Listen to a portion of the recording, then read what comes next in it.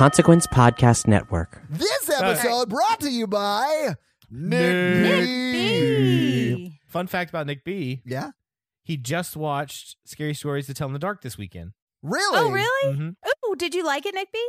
You realize that he can't respond to you. This is not one of those. No, he just told me. He said, yes, Holy it was shit. delightful. I agree with everything you said about it, Jen. Nick B's the voice in Jen's head.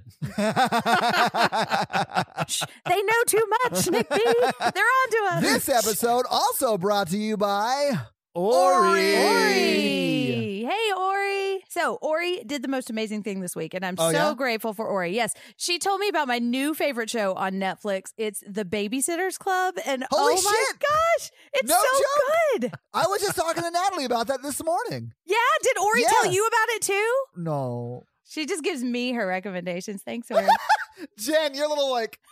I Jen, know. Like, Jen just did what? like this whole shoulder swivel thing. It was amazing. So, anyways, thank you so much, Ori. I'm so excited to watch the rest of it. And my daughter and I have been watching it together. It's just Aw. amazing. I know. She's like, I want to be a babysitter. It's like, well, let's start working on being responsible. Baby steps, Right, and exactly. then babysitter steps. Mm-hmm. This episode also brought to you by Mats. Hey, Matt. Orca Borca. Oh, I do like how Mikey does not join us in saying the name. He's like waiting for his Orca Borca moment. Mhm. All right, so my Swedish fact this week is about a Swedish king, Gustav III. He believed that coffee was so bad for you that he once set up a human experiment to prove it. And he forced a prisoner to drink. Could you guys hear the air quotes? Forced. He forced a prisoner to drink coffee 3 times a day, believing it would kill him in a matter of weeks. Did it just make him more productive and then he overthrew the king? Jen, sort of. The prisoner outlived the king and the doctors that were conducting the experiment. Ha. So, yeah, he was just more awake and had better bowel movements. Coffee is amazing, guys. So, guys, don't be like King Gustav III from Sweden fuck and him. enjoy your coffee. We now return you to another episode of The Patreonicals. Okay, this is going to be a shorter episode, Uh-oh. but a lot of drama. Okay. All right. So everyone's gathered together finally. So Okay. Matthew and Kate and Miggy Mac and the koala are all on the roof looking at the old leader of Thunderdome's body. That's right, because they killed the leader last week. That's right. The Illuminati did, right? Yes. Mhm. And then on the ground, Eddie has come to Thunderdome with his army to destroy Okay. Thunderdome. Right. Right. Yeah. And then Tristram is with him because they're trying to repair him. Because he wasn't programmed to love. Right. Right. Or tunnel. All of a sudden, there's the hovering submarine. Submarine. Yeah. Yeah. And like a little beam goes out, hits Tristram, and he starts cackling or whatever. Cackling? He starts laughing? It's a laugh beam. Crackling. It tickles Crackling him? with like electricity. Oh, crackling. Oh, Okay. I heard cackling too. Yeah. Oh, the beam. It's hilarious. You foolish beam. So then, over the loudspeaker, it was like, hey, we're the Homeward Bound Animals and Chippendale, God, they're like bragging right now. also Yeah. known as the Illuminati. You should check our IMDb credits. Mhm. Here's the deal. We're done with people in America, and you guys are not supposed to be alive. You were supposed to be our pawns to destroy the world, which you did, and we already chose people to survive, and they're in our secret bases, and we're restarting society. But in order to do that, all of you surface people have to die. So everyone, no matter where they were from in Thunderdomington or Mammaltopia, all of them have to die so they can restart the society. Yes, and they're like, we manipulated you into killing each other to make this really easy for us, and now all the power players are here in Thunderdome, and we're gonna just fuck shit up. all right. I guess it's cards on the table time. Tristram is an Illuminati robot all along. Wait, what? Yeah, because Isaac was like following their like manipulation, and he put their technology in Tristram. So yeah, so He's an Illuma body. Illuma Oh body. my God. So a bunch of other robots come down, and Kate is fighting them all and throwing them off the roof with her telekinesis, but they're just landing at the Right. bottom and shooting things, and the subs launching missiles, and everything getting blown to shit. Also flying because it's a submarine. Yeah, Jen, it's a submarine. Of course it can fly. It's a everything machine. Matthew's just crying because his powers have been taken away, and he learned that he was manipulated into destroying the world. One of the robots strikes Miggy Mac and knocks him out. And Right. the koala gets out a knife, and the robot speaks koalese. Koala-ese? And I mean, standard programming. the that robot's makes like, sense. "You're not my target, koala." Step aside, koala. And then the koala was like, you thought I was endangered, but you're in danger. Oh my God. Oh. I feel like Mikey woke up from a dream and had to write that one down. This whole episode's based around that joke. Oh. I love it, though. I'm on board. So the koala jumps on the robot's throat and stabs its knife through this throat till it kills it and drags Miggy Mac off. That's a strong koala. And then Eddie fled Thunderdome because he accidentally... Eddie Fleddy? Eddie Fleddy. Because he destroyed the world. He learned that he destroyed the world over somebody's manipulation. It wasn't an accident. The Sunny D virus was an inside job. Oh, it always is. It's purple stuff the whole time. And Kate's fighting everything, and all of a sudden, Eddie's army is like completely demolished. Like they're just destroying shit. And then they're like the sub's like, all right, we're headed off to we're gonna bomb the shit out of this place, and then we're headed off to Mammaltopia to finish that place off because none of you people need to be around. So good luck surviving out here, stupid asses. And so, like, some sub shade there. They're so petty. Chip and Dale are like so petty. And so the submarine flies off. Thunderdome is just blowing up everywhere, and we don't know who's going to make it or who's not going to make it. Where is the sub going? Who else is in the Illuminati? Who will be left alive after the great submarine battle? Find out next week on another episode of The Patreonicals.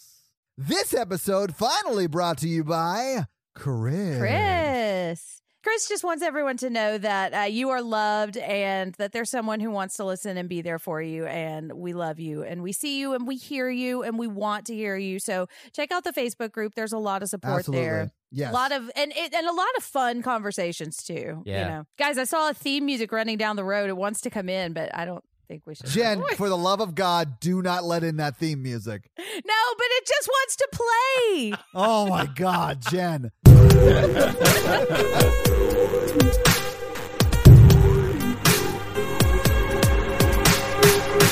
Guys don't like hand jobs, so we can do them better than anyone else. That's true. Well, what the fuck this whole time? Noah can do you like you, man.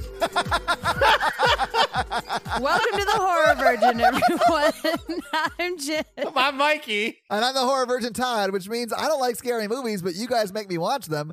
And this week, you guys make me watch The Purge. The Purge. Yeah.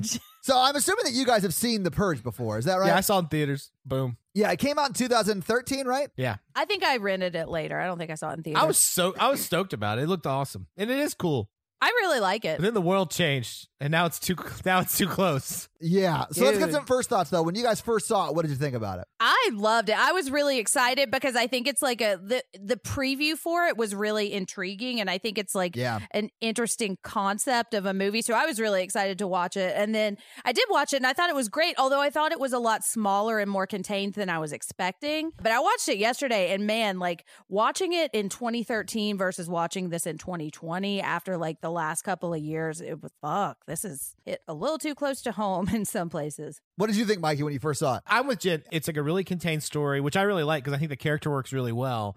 And it does a lot of really subtle world building that I thought they do a great job of. And it kind of loses some of its magic when you go to the sequels and it kind of builds that world out. Yeah, the sequels are a little uneven, I think. Mm-hmm. But I really enjoyed the film when I saw it, and I enjoyed it this morning when I watched it. I enjoyed it. There were parts that obviously scared me because there were some really effective, super fucking scary jump scares that really got me. Mm-hmm. I was not scared at all. Oh yeah, it really got me. But it is more of like an action movie with a few jump scares than it is like a horror movie, although it definitely is a horror movie. I'm not saying it's not. But I really liked the metaphor they were going for.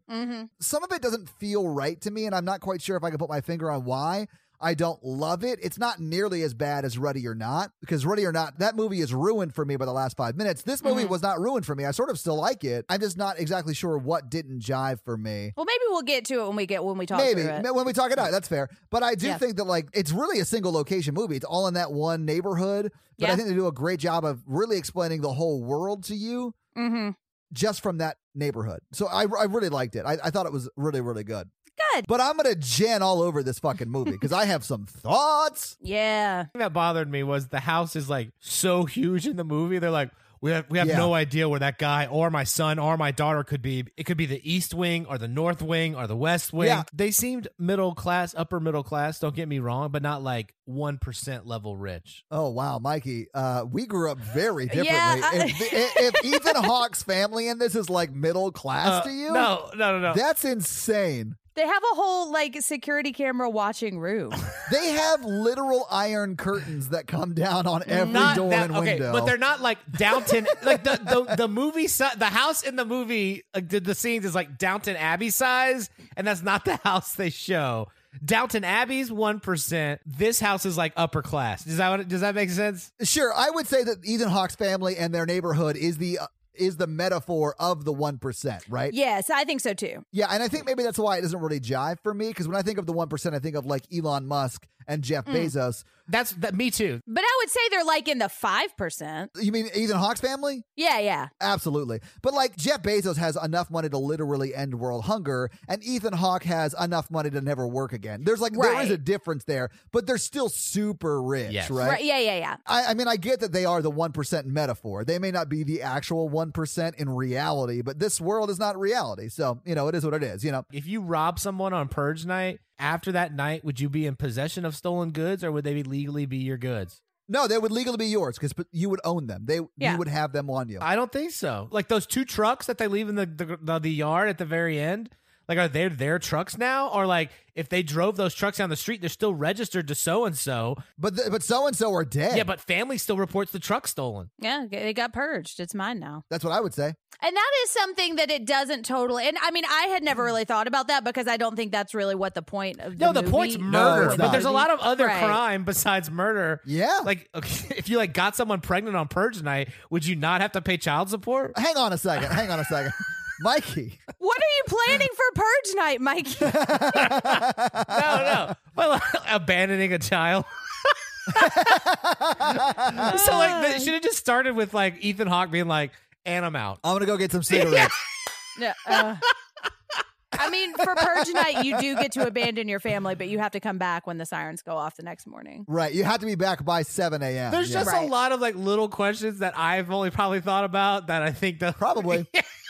See, and that's why I really like this movie a lot, and I like the second movie a lot. I love Election Year for other reasons, but like I think once you start to expand on this concept, it does kind of like there's a lot of details that you start losing track of because you're talking about reforming a government, and so there's always going to be these offshoots that you didn't think about. But like I think this movie still works without having to explain all of that stuff, I think that's why this movie worked. Yeah. But then when you start going down the road, I think then it would be really easy to get lost in the details. If you embezzled from like a podcast you're on Purge night, like the rest of the year, you guys couldn't do anything about it? Jen, I have to talk to you about the podcast immediately.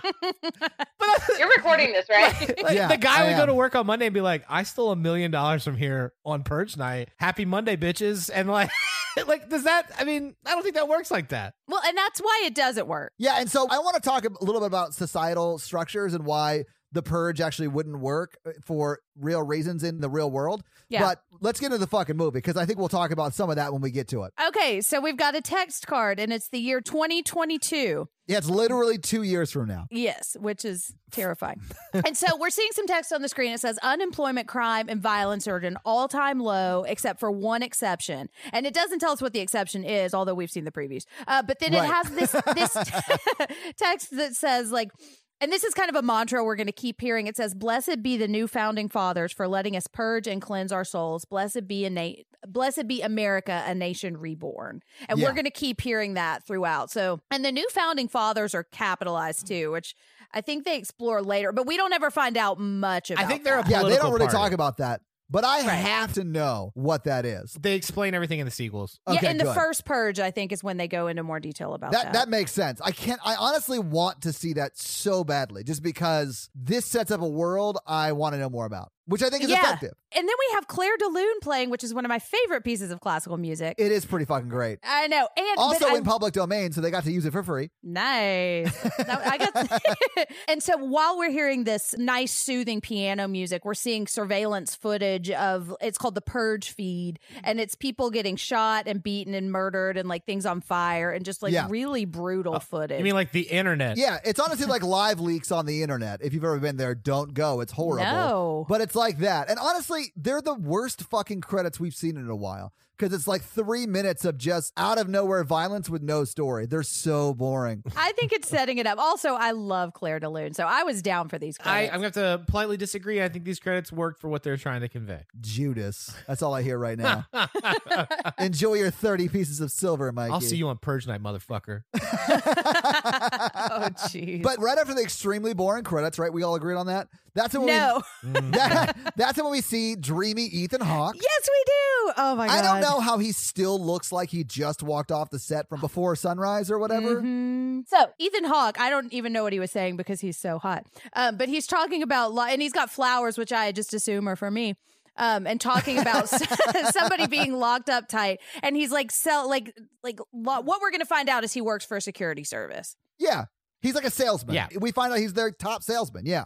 Which I imagine would be a good business to be in when there's fucking Purge night once a year. But so we're hearing a lot of stuff on the news, and I wrote a lot of this stuff down because I thought it was interesting. It's really good world building. I think so too. Yeah.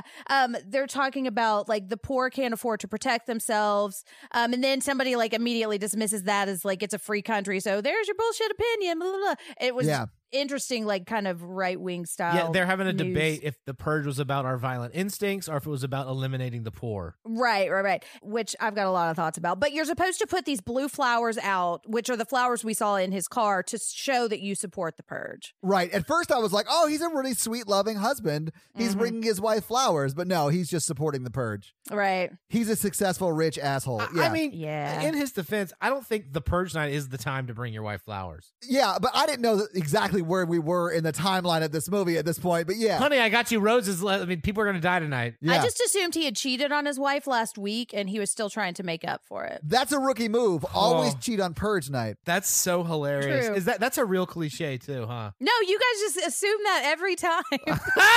There's never a wrong time to bring flowers to your wife. Just saying. That's true. But should we talk about the big picture, like metaphor of the Purge now, or should we wait? Let's go ahead and talk about it because I think we're gonna spin ourselves around. So for me, the Purge movie at face value does not work. Okay. None of it is believable at face value. But if you look at the big metaphor and the big picture they're trying to make, I like it a lot. But because of the way societies actually work and the way family structures actually work and communities actually work, the Purge would never happen. Because, and I'll give you an example. Like, remember when coming up, the guy is like talking to Ethan Hawke through the door and he's like, you have until our friends get here with our tools to rip down your doors to give us the guy so that we can kill him, or we're going to kill all of you when we get here. And then his buddy, who has a mask on, is like screaming at them and whatever. And then he, like the guy who is talking to Ethan Hawke, shoots his buddy in the face. That would never happen because those two people are friends. Those two people have a community. Those two people know each other's families. So there's no way he's going to kill his best friend or one of his friends because he has to go back to his family tomorrow, to his friend's family tomorrow and be like, yeah, I fucking killed him. Like there's just no way it works because of the way society actually works. But I love the metaphor. I really like the movie because the metaphor. I think that one scene kind of does ruin the metaphor. But also, you don't know the backstory. He could have pissed them off throughout the year and been like, I murdered him because he fucked up or whatever. Well, no, but I like that scene with the metaphor because the rich do fuck over rich people too. Yep. So like that scene still works with the metaphor. It would not work in society because you are held to your community, right? It's not just this one night. And I think one of the things that's interesting is they keep repeating this mantra, like, blessed be, like, you allowed us to cleanse their soul. There's like this religious kind of element that they're buying into that, like, you get to, like, you're sacrificing, like, you're doing a great job. Like, so the next day, I imagine he would go into work and he would be like, yeah, Bill that I shot in the face because he was yelling in my ear, he sacrificed and he was such a great guy. And we're so happy to, like, have known him. And, like, they were talking about the vigil at the end. So so, yeah, I mean, I agree with you. And I think that's part of why it's a little more extreme. Although I do remember a couple of weeks ago when we were just ready to sacrifice all these old people who might get coronavirus to open the economy back. You mean like what we're doing right now? Uh-huh. Yeah. So there are a lot of those elements. I was like, yeah, I mean, I don't know how extreme this would be, but there's a lot of people who are really just ready to believe this ideology and just say, fuck everybody else. This is the thing that makes me feel good right now. What I like about the sequels is that it shows that the vast majority of the population doesn't like the Purge and doesn't participate. Right. And then like the only people who do are like not great people. Well, they're like the 1 or 5%, or not even that. They're the ones who are going to benefit. They're either the the rich 1% who like meet, or they're like the people in society who are like antisocial. Like, I'm going to go kill people. It's either purge or get purged. You know what I'm saying? Oh my god. Anyways, so we get home. Lena Headey is cooking dinner. Yes. I called her Cersei through the whole movie. So did I. Okay, and I cool. called Ethan. I did not call him by his real name. Yeah. I think his real name was James, but if you guys will forgive us, we'll just call him Ethan the whole time. Yeah, because I'm not sure. I think his last. Anyways, yeah, Ethan. Outshines the morning sun. I love him. Like I do too, man. Love Ethan Hawke. There's a moment in my notes where I wrote, well, I'm a lady, so I won't say what I wrote in my notes, but it was a picture. She drew it. We'll get to it. We'll get there. All right. So she carped that diem is what she said. So she's cooking dinner. So we find out they have a daughter named Zoe, and she is angsty as fuck. Yeah, man. She's so angsty. But she's got a boyfriend who is 18 years old, and she is not. How old is she? They don't say, but she's not 18. I mean, 16 or 17, I imagine. Yeah, I got the impression that they were really close in age, and then it becomes an issue that he's 18. I was like, wait, she's like 16 or 17. He's like 25. That's what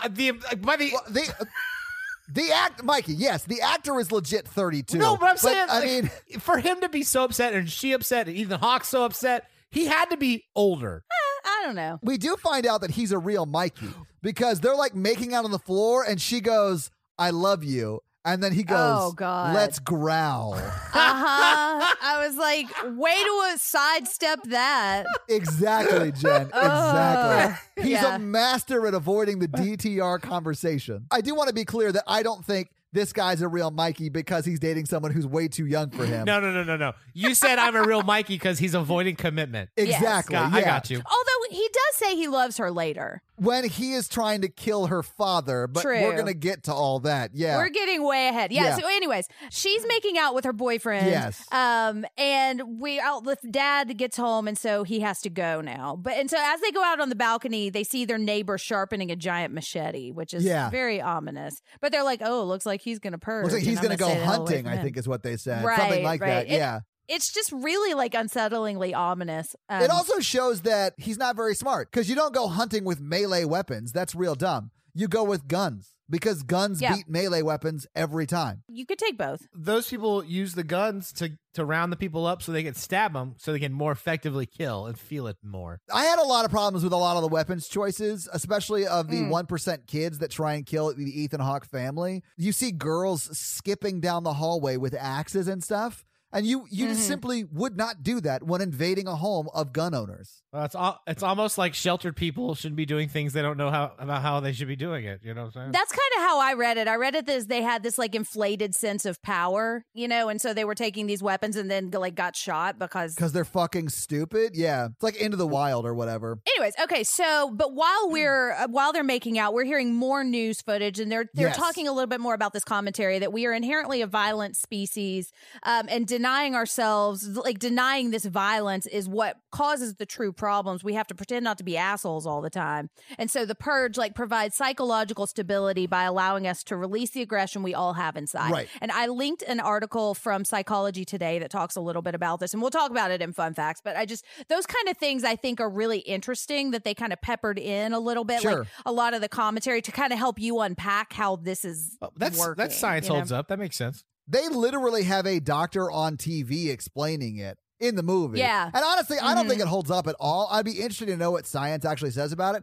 You mean like Dr. Phil explaining coronavirus? Yeah, that's about as much sense as it makes. All right. Now we have neighbor Grace, who doesn't blink. bringing Cersei some cookies and a little saran wrap. And then other neighbors pull up and say hello, and they all seem super nice, except they're kind of weirdly passive aggressive. And they're talking about this new addition that she had added onto her house. Yeah. Because Ethan Hawke has sold security systems to everybody in this neighborhood. So they're all probably everyone all over mad town about it. Exactly. And I mean, like, if that's his line of work and that's what you want, that's not his fault. I was like, bitch, just don't buy his security system if you don't like it. Yeah. Right. I really had a problem with her being angry with them for Ethan being successful at selling security systems, because she has a buddy or a neighbor in the security system business. He probably got her a deal on it. Like, who gives a fuck how he makes his money, you stupid lady? Like, that is insane to me that she would be mad at them for providing her security for money. Like, that makes not like no they can sense to me. do it every year or whatever. Like, it's just petty jealousy, which I actually liked. I was like, yeah, people get mad about stupid shit. They do. Yeah, I was so mad at her though. Like, but I get that is something someone might be mad about. I'm not saying that you're wrong for feeling that way, Jen. That just it really pisses me off that she's mad about that. Well, she's like, y'all, some people would say that you're just showing off the money that we made for you or whatever. Right. Or that we our built your neighborhood house. bought that. Yeah. Yeah. Which, and okay, here's the thing, because we find out later that she had a very good reason to be mad at him about selling these security systems to him, but it's not presented as that. It's presented as she's just jealous, you know, which, I mean, it kind of feeds into this whole narrative. Like, they just are mad. And like, one of the things that Psychology Today was talking about is that when people get this angry, it's rarely about one thing. Like, she's probably mad about 20 things, and this is the one thing she's pinning it on. She's mad her husband's cheating on her or whatever. Yeah. Right. Or like she got fired or she gained some weight. You know, she's mad, and this is the thing she can pin it on, you know? Anyways, also, we're finding out she's not having her purge party this year. Or Winky, is she? blinky. Yeah, exactly. Yeah. And I thought, if you're the only one, like, if you don't know who's having the purge party, you're the purge party, you know? Also, I don't want to be around other people that I don't trust with my life during the purge. Exactly. Yeah, no way I would go to a purge party. Hell no. I don't care how good the dip is. No, yeah, exactly, Jen. I love both of you guys, but I'm not even coming over for buffalo chicken dip. Like, I don't care. I don't trust Mikey for sure, and I'm sure Jen's going to kill at least one person at some point. Buffalo chicken dip is really good, though. It's so good. I'd like shave all your hair off and be like, this is legal. Honestly, if you shave all of Jen's hair off, she'd thank you. I kind of would. I want to do that. So now we have floor cam made with actual floor. I literally, in my notes, wrote shoe cam, actual shoes. These shoes are amazing, too. I was like, ooh. But then we find out that the fucked up baby tank from Toy Story 1 is in this movie. Timmy Cam. I think his name is Timmy, and I just called him Timmy Cam. I called him Baby Tank the whole movie.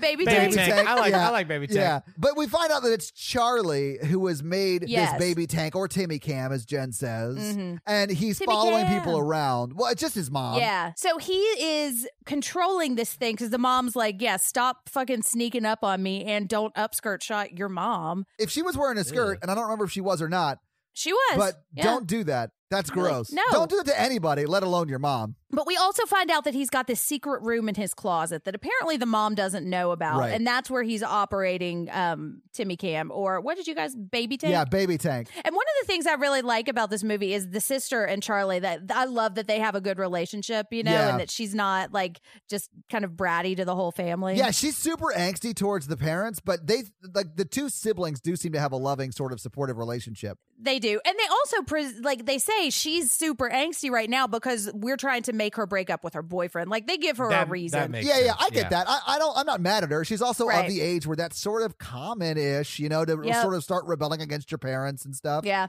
Well, and so the next thing we see is them eating dinner. And I just want to note that they have wishbone Italian dressing on that table, which is the best dressing. And I would drink that shit. It is that so is good. such a weird thing to call out, but it's so funny that you saw that. God. I love that. Is not a 1% dressing. No, that's not. It's a name brand, but it's not like an $8 bottle. It doesn't come in glass, you know. Mikey is definitely our 1% correspondent on this podcast. That's true. Let me ask my driver. What does the riffraff put on their salads?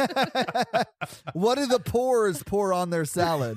You're right. He would make a pun there too. So, but they're having this, and like it's super formal dinner, and it's like fancy times, like the wine glass, and he's still wearing his suit. cute. And he's like, let's go around and everybody say about their day.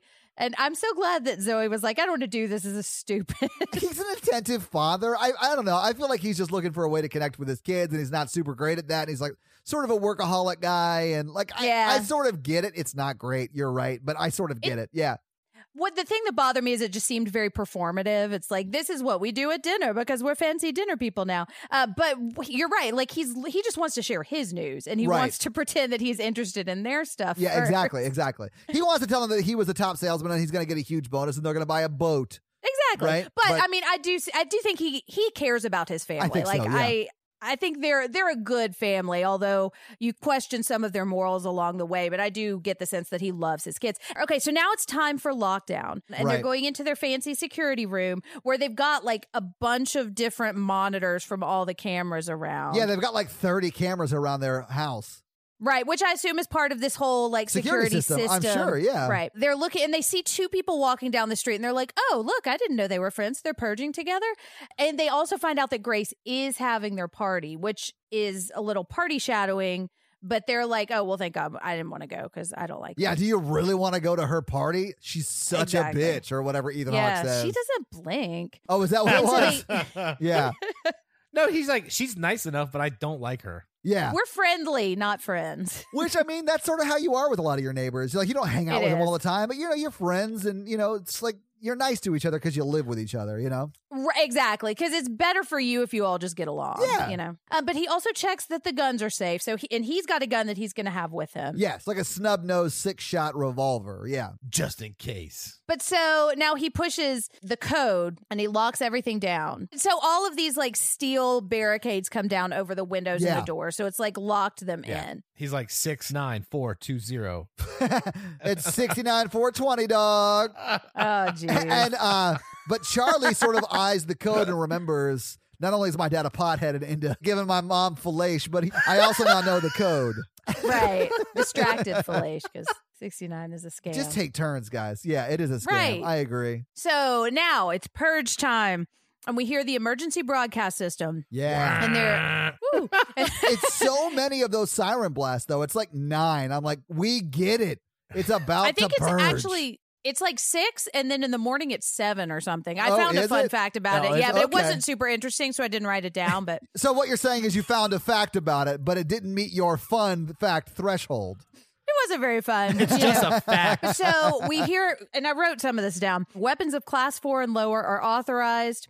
Government officials of a certain rank have immunity. Any and all crime, including murder, will be legal for the next 12 hours. Emergency responders will not be available. And then we hear that blessed be our new founding fathers kind of mantra again. So if you kidnap somebody on Purge night, are you only allowed to keep them for the 12 hours? Yes, and then you have to let them go or they are kidnapped. But then it would be against the law after 12 hours, right? Yeah, because you are keeping them kidnapped. Mikey, kidnapping is a crime that is ongoing, yes. I just think the Purge is bullshit. But this very much is like a metaphor for capitalism. That's the reason it sort of works in a metaphor. It's great, but it doesn't work in practice. Exactly, And it could never happen, but the metaphor really works.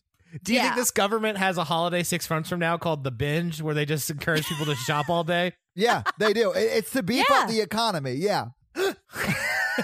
In all fairness, we do have a binge in our society. It's called Black Friday. We do, yeah. Yeah. So they're just talking about, they seem kind of scared, which I would be scared too, because now you're living in a society where there are no more laws. But he's saying we'll be fine, just like always. And he says we can afford protection. Yeah, which they do. Their house is really protected. And then Charlie's asking why they don't purge. And they're saying because we don't feel the need to. He's like, well, so if you did feel the need to, would you? And they're like, I don't know. I think this is the most important piece of dialogue in this movie because it states who the family is. I think Ethan Hawke's character and his wife's character are not inherently bad people. They're not pro-purge, and they're not wanting to hurt people, and they think they are pro-purge. They put the flowers in their driveway to show that they support the purge. Yeah, so they are pro-purge.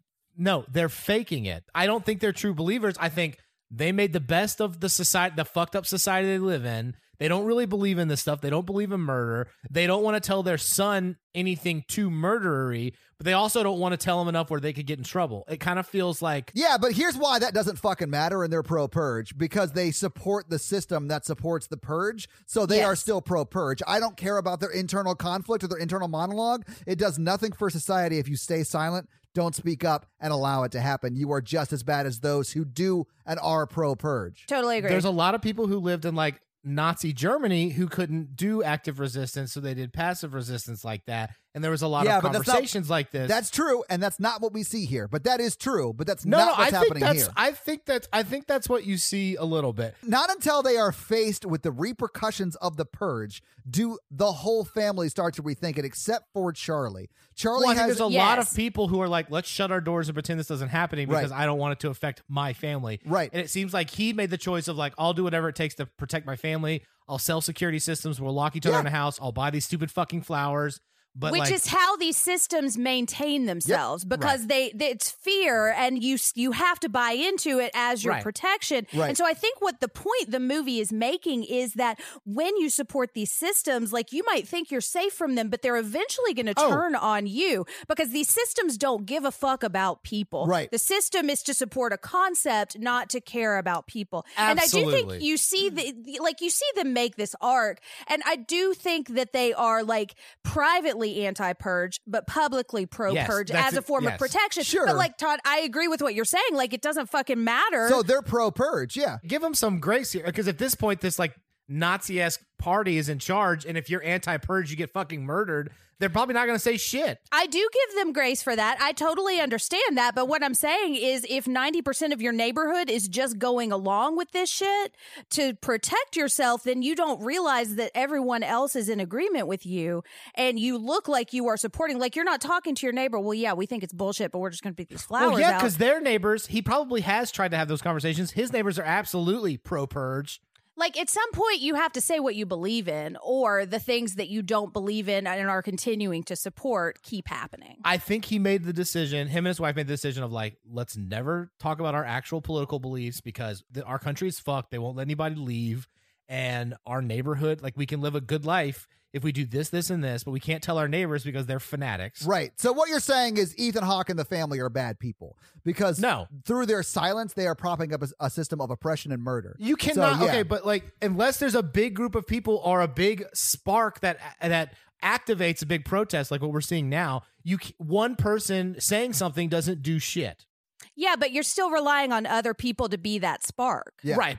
But sometimes a powder keg needs to be sparked. People have those views, but you need something that like Stonewall. Yeah, or George Floyd. Yeah, I mean, yeah, absolutely. Exactly. Well, so like, there's a lot of people who feel that way, but they feel like they're not going to put their kids in danger unless they know there could be a chance of actual change. I agree. And I understand what you're saying. And like, this is kind of the debate I had when we started this podcast, and I started like tweeting stuff. I was like, okay, I'm not going to be political. I'm just going to kind of, especially like living in the South. It's like, I just don't want to start shit. I don't want to get like attacked for saying things. But like, I got to a point where I was like, fuck, the benefit of staying silent is not worth it, because I'm relying on other people to speak out for me. It's like with sexual assault. Like, if I'm just waiting for everybody else to do that work, and everybody else is just waiting for everybody else to do the work, nobody is doing the work, you know? Like, at a certain point, you have to just say what you think, you know? I agree, but I think there's times and places, I mean, especially like, okay, my day, like, you know, my brother is gay. I'm pretty liberal. Like, yeah, and I know a lot of very conservative people, and I run into them at Kroger, and I'm not going to get into like a political argument with somebody at Kroger, because it doesn't help, and I just want to buy. And also, they're not wearing a mask, and you don't want to get their corona on you. Yeah, I get that. Right. I mean, there's just I pick my battles, which I think, you know, because if like I went out there and just staunchly defended everything I believed in all the time, I would just feel so exhausted and so defeated it was because of where I live, that I would just be drained all the time. And so, like, you know, I pick my battles. what I've realized through being on the other end of that is that like the people that need that work to be done don't get to pick those battles because they have to fight those battles every day. Yeah, that's like a position of privilege to be like, I can't engage with this. Right. Like, it's like people that say, I just don't want politics in my sports because they are not feeling the effects of those politics every day. No, those people want politics in their sports. They're taking a hard line of it. I'm just saying that like, if like the whole system is oppressive and sometimes you just need to make it through the week, you just don't have these fights all the time, especially if you're just like, they made it. It seems like this family, because there's a lot of eye contact between Ethan and Lena Headley when they're answering these questions. Like they've talked about this conversation before. Yeah. Like they're like, okay, this is happening. And they're checking in with each other of like, we made a decision to protect our kids, give our kids the best chances we have, and like try to make it. Right. And like, that was my read on this thing. Yeah. So they're bad people for propping up the Purge. Well, because and they're benefiting off of it, like financially, because he's selling all of these. They're totally like, let's make the best of it and protect our children. And make a whole bunch of money off selling security systems for this. They're like selling hydroxychloroquine. Yeah. One of the problems I have with this movie is that the heroes of the movie are inherently bad people because they support the Purge. They support the killing of the poor and the needy, the clearing out of the people who are in need of the social safety net. I don't think they support it. They just don't defy it. They just don't so, go Mikey, against it. what that is implicit support because you're not doing anything to stand up for those people. And you can't. They've obviously raised their son to like have a good heart and help people in need. And like those are, I don't think that's something that has to get ingrained with like a family support. That's not just something a lot of kids pick up by themselves. But you can't in silence defy something. So they are in silence supporting something. Because as this guy is running through the neighborhood, he can't tell a difference between houses if they all have the blue flowers out. Oh, yeah. But let's say like if you don't put the blue flowers out that night, you're going to get shit on your, like the rest of your life, the rest of your year is shit on because you didn't put your flowers out that night. It's just not like, it's like just like not putting your American flag out on 4th of July in your like neighborhood that has like a big thing about that or whatever. Well, and so one of the things I think is interesting because Todd, I think you're right. I don't think that this family is good, although I think they have good intentions, but it's one of those things where your good intentions still have a bad impact. And that's what really matters. But there is a difference between them and the people who are going out and actively purging. That's my point. Yeah, I agree. But they are supporting a structure that is literally killing people. I feel like they are surviving their society. I feel like they're not fighting and benefiting from it though. They're making shitloads of money off the death of poor people. So right. But again, that's why the metaphor really works because that's capitalism. It literally like the 1% literally looks at people like capital. They look at us like cattle. They just use us and poor people to fund their businesses so they don't have to work, and then they can lobby to break up unions, and they can like destroy the fucking middle class through the union busting measures that have been passed in the government since the 50s. And that's why you've seen the middle class super fucking shrink, and why if you look at buying power from like 1955 to 2015, like I was talking to a guy who was like, he's like talking about how he made $25,000 when he got his first job in the 70s. And like, now I make like $100,000 and life is great. And his buying power has gone up like $10,000. If you look at inflation, he has not really gotten as many raises as he thought he got. And when we had that conversation, he was real fucking pissed because he realized that he'd been lied to his whole life and that the 1% and the government has destroyed his class. And that's what this movie's about. And that's part of why running a country like a business doesn't work, because if you are in the blueberry business and you have a whole shipment of blueberries that die or that like are ruined, you just throw them out. Right. But like you're equating like those blueberries would be people. And so this movie is showing that when all you value is the economy, you like view certain classes as disposable if they don't support the economy. And that's what the Purge is actually about, is removing the burden on the economy for people who are seeing. And they actually say that later on. Yeah, but let's get back into the fucking movie. Woo! All right, so there we go. We had that discussion. We can move on. Yeah, I mean, I think that's what I wanted to talk about because like that's. No, I'm not agreeing with what the family did. I'm just saying like if you're in a big system, it sucks. I mean, and I'm not saying that you're wrong, Mikey, and I'm right. It's like a super complex issue, and it would be hard for me to put my life on the line for someone I don't know. So, like, I get at the macro level, like, I get it. Like, that makes sense. That's why macro systems level change is so hard because if you, like, if they were like, fuck the Purge, and they went outside, they'd just be shot dead, and, like, it's over. But so when Charlie is asking this question to them, like, why don't you purge? I feel like what he's really asking them is, do you believe the purge is the right thing to do? Because I think that's the question behind the question. Yeah. Mm-hmm. Right, exactly. Because what he wants them to say is because we think it's wrong. That's why we don't do it. But they just say because we just choose not to. And this is why they do a lot of eye contact, because I think they were like, I don't want to tell him that and him go to school and say, my parents don't believe in the purge. I mean, yeah, could be. Anyways, okay, so now daughter is listening to music in the room and somebody grabs her from behind. Yeah. But it turns out it's her boyfriend who snuck in. Right. All right, so this guy's got a family and everything. Yeah. And he didn't even tell them he wasn't going to be there for their purge. Like, his family's like, my son's dead. Or he told them, hey, I'm going to go purge. Or he's 21 and doesn't live with them, so they don't know what he's doing. And he is going to purge tonight. He's going to kill her father. This kid is such an asshole. And he's so stupid. How many women do you know, Mikey, that if you killed their father in front of them, they'd still be on board to date you? A lot of people have dad issues. That's true. So the boyfriend's now making out with her, and he's like, I'm going to confront your father about... Right, I'm going to confront your father. It'll be fine. Don't worry about it. And I was like, yeah. He's got to talk to me now. We're trapped in the same house. I had forgotten that his plan was to kill Ethan Hawke. Really? It's pretty clear. Well, okay. What I was thinking was, why the fuck would you do that on Purge night? Ethan Hawke is going to kill you. Yeah, right. And then when he pulled his gun out, I was like, oh. Yeah, because that's what he does. Like, he tells Zoe, Ethan Hawke's daughter, that he's going to go have a conversation, and he has to talk to me. He'll be okay with it by the end of the night. And then immediately as he's walking to the stairs, and honestly, this is when Charlie also opens the door for the quote-unquote homeless man, right? Yeah. Who is a vet. Like, he's a vet. Like, I don't know. There's so much... He's got dog tags. There's so much sadness in this for me. Anyway, so Charlie opens the gate, or not gate, but the iron doors or whatever. The barricades. Right, the barricades. Yeah. And then as they're being closed again, he slides under. But it's like right at that time that the boyfriend comes out and just goes from, I don't want to talk to him, I'm going to kill him. So he starts shooting him, and then the dad returns fire. Right, yeah. And so he's seen this guy, and I don't think we ever find this guy's name out. So I called him the man.